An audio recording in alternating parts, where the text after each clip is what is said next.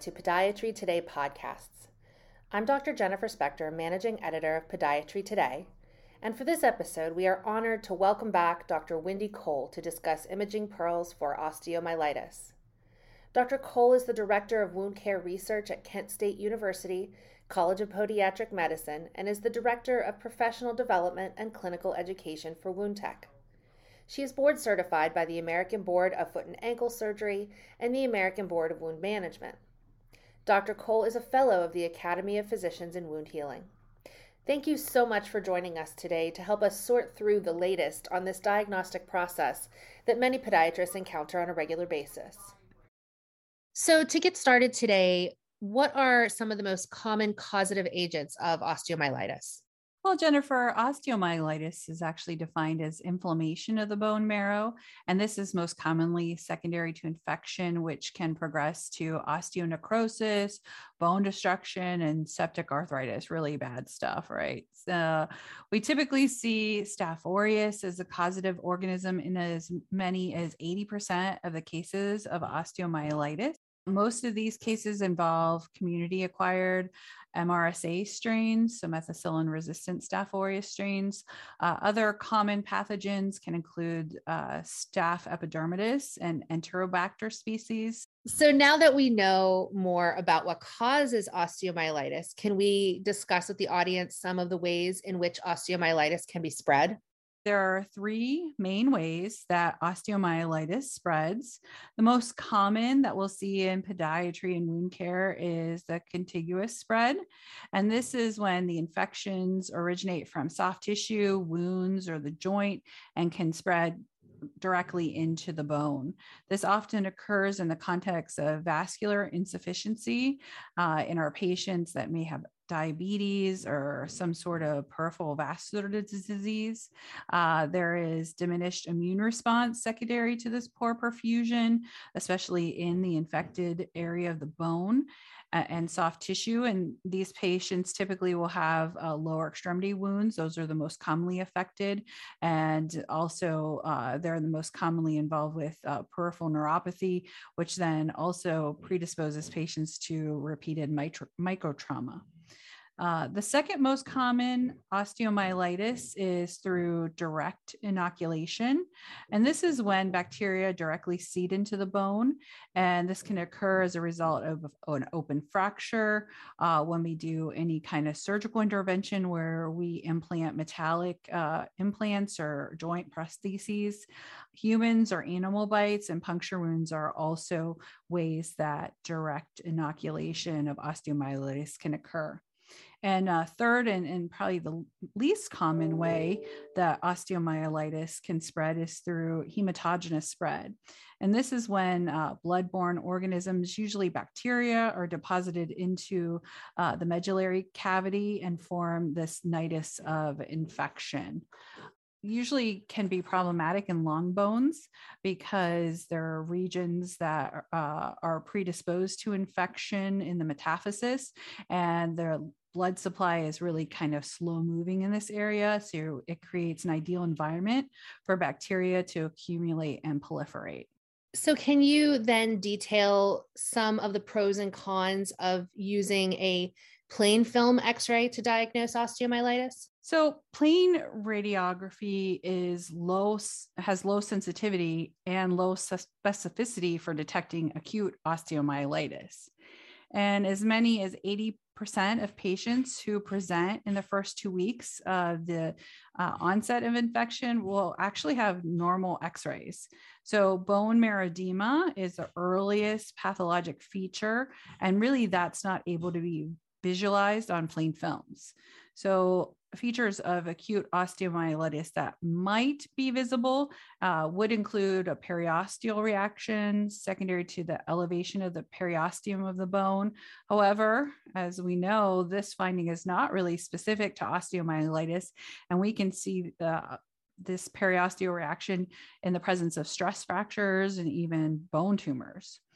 Now, in chronic osteomyelitis, perhaps we can visualize the sequestrum on plain film radiographs, and that'll show as a focal sclerotic lesion with this lucent rim. And sometimes we can even see the involucrum, which is a thickened and sclerotic bone that will surround that sequestrum. And then, of course, in advanced cases of chronic osteomyelitis, we'll see cortical destruction that's pretty significant. So despite its limitations, especially in the acute phase of osteomyelitis, plain film should actually still be the first line imaging test if we suspect osteomyelitis, because it really helps the clinician exclude other differentials such as stress fractures or even bone tumors. Plain film radiographs are also useful for assessing the baseline of a patient and then really tracking the progression of the disease, because we could take serial x-rays to follow up on if our treatment regimens have been effective. So knowing that there are multiple modalities available, what is the preferred imaging modality for osteomyelitis? Well, currently MRI has emerged as the imaging modality of choice, especially for diagnosing osteomyelitis, because it really has excellent anatomic detail that it provides. It's highly sensitive for detecting early or acute infection. And of course, there's lack of ionizing radiation involved.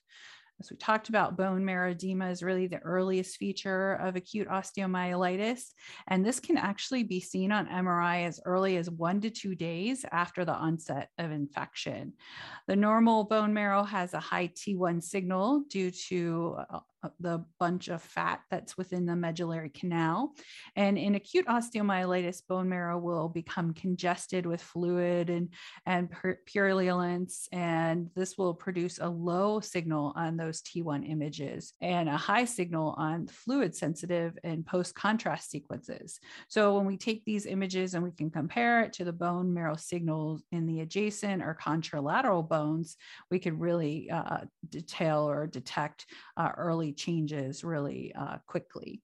MRI is highly sensitive for the detection of osteomyelitis, and getting a normal MRI will virtually exclude the diagnosis of osteomyelitis. However, on the flip side, its high sensitivity means that MRI can sometimes overestimate the severity of infection, and abnormalities on the MRI might persist even after the infection has begun to resolve, after we've treated the patient appropriately with IV or oral antibiotics or even surgical intervention. So MRI findings should always be correlated with the clinical picture to avoid unnecessary or over-aggressive treatments. We always say, we treat the patient, we don't treat the radiographs, or we don't treat the MRI. So keep that in the back of your mind. And despite the many advantages of MRI, there are certain circumstances where an MRI is not feasible. The presence of any permanent pacemaker or intracranial aneurysm coils, those are considered absolute contraindications. Patients with metallic implants, sometimes we see the usefulness of MRI is decreased because we'll see that susceptibility artifact is a magnet. So when there's metal, we'll see that artifact really camouflage or mask the area that we're looking at, especially if it's a post-surgical patient. So it's also important to have an understanding of what alternative modalities we have available if we still suspect osteomyelitis in patients that have these contraindications. If radiographs are not specific and a patient has a contraindication to MRI, what other imaging choices are available? Well, in these cases, bone scans could be a very helpful tool. And bone scans are nuclear medicine studies that involve the intravenous administration of a radionuclide, which emits radiation that can be detected by a gamma camera. And clinicians can assess the abnormality of bony metabolism, which in osteomyelitis would manifest as areas of increased uptake. And the most common performed bone scans for diagnosing osteomyelitis are the 3-phase bone scan, gallium scans, and white cell scans. And in general, these nuclear medicine studies have a high sensitivity in detection of osteomyelitis and allow imaging of the whole skeleton. So that's an advantage. So you can look for multiple sites of infection. However, bone scans are limited by poor specificity in anatomical localization. So in my experience, sometimes you get a bone scan and the whole midfoot lights up and you're not sure what particular bone might be involved. So it lacks that anatomic specificity. So there is an abnormal result. Oftentimes you do want to confirm with an MRI or even a bone biopsy so that you could make the definitive diagnosis of osteomyelitis. So in a 3-phase bone scan, technetium dye is injected intravenously and followed up by acquisition of 3 different photos in 3 different phases. So we look at the blood pool phase, the tissue phase, and the osseous phase. And the technetium will localize to areas of increased osteoclastic or osteoblastic activity. And that way it can tell us, the difference between osteomyelitis and just cellulitis. In osteomyelitis, the high tracer uptake will be present in all 3 of the phases, but in cellulitis, there'll just be high uptake only in those first 2 phases. 3-phase bone scans have a high sensitivity for detecting osteomyelitis in non-violated bone. So bone that has not been fractured or that surgical intervention hasn't occurred. And we can see early changes even in early stages of infection. However, their specificity is lowered when bone has been violated. So when there's been trauma or malignancy or previous surgery, all of these things can cause an increase in osseous uptake, making it difficult to differentiate osteomyelitis in these circumstances. So 3-phase bone scans must be used in conjunction with another type of scan to improve accuracy in bone that has been previously violated. So we have white blood cell labeled scans that could currently be used to investigate suspected osteomyelitis when the bone has been violated. In these white blood cell scans, the patient's own white blood cells are taken and labeled with a tracer, usually indium, and then returned into the patient via an IV. And when we see increased white blood cell uptake, in the areas, then that would indicate infection. However, normal bone marrow also can take up white blood cells in a variable distribution.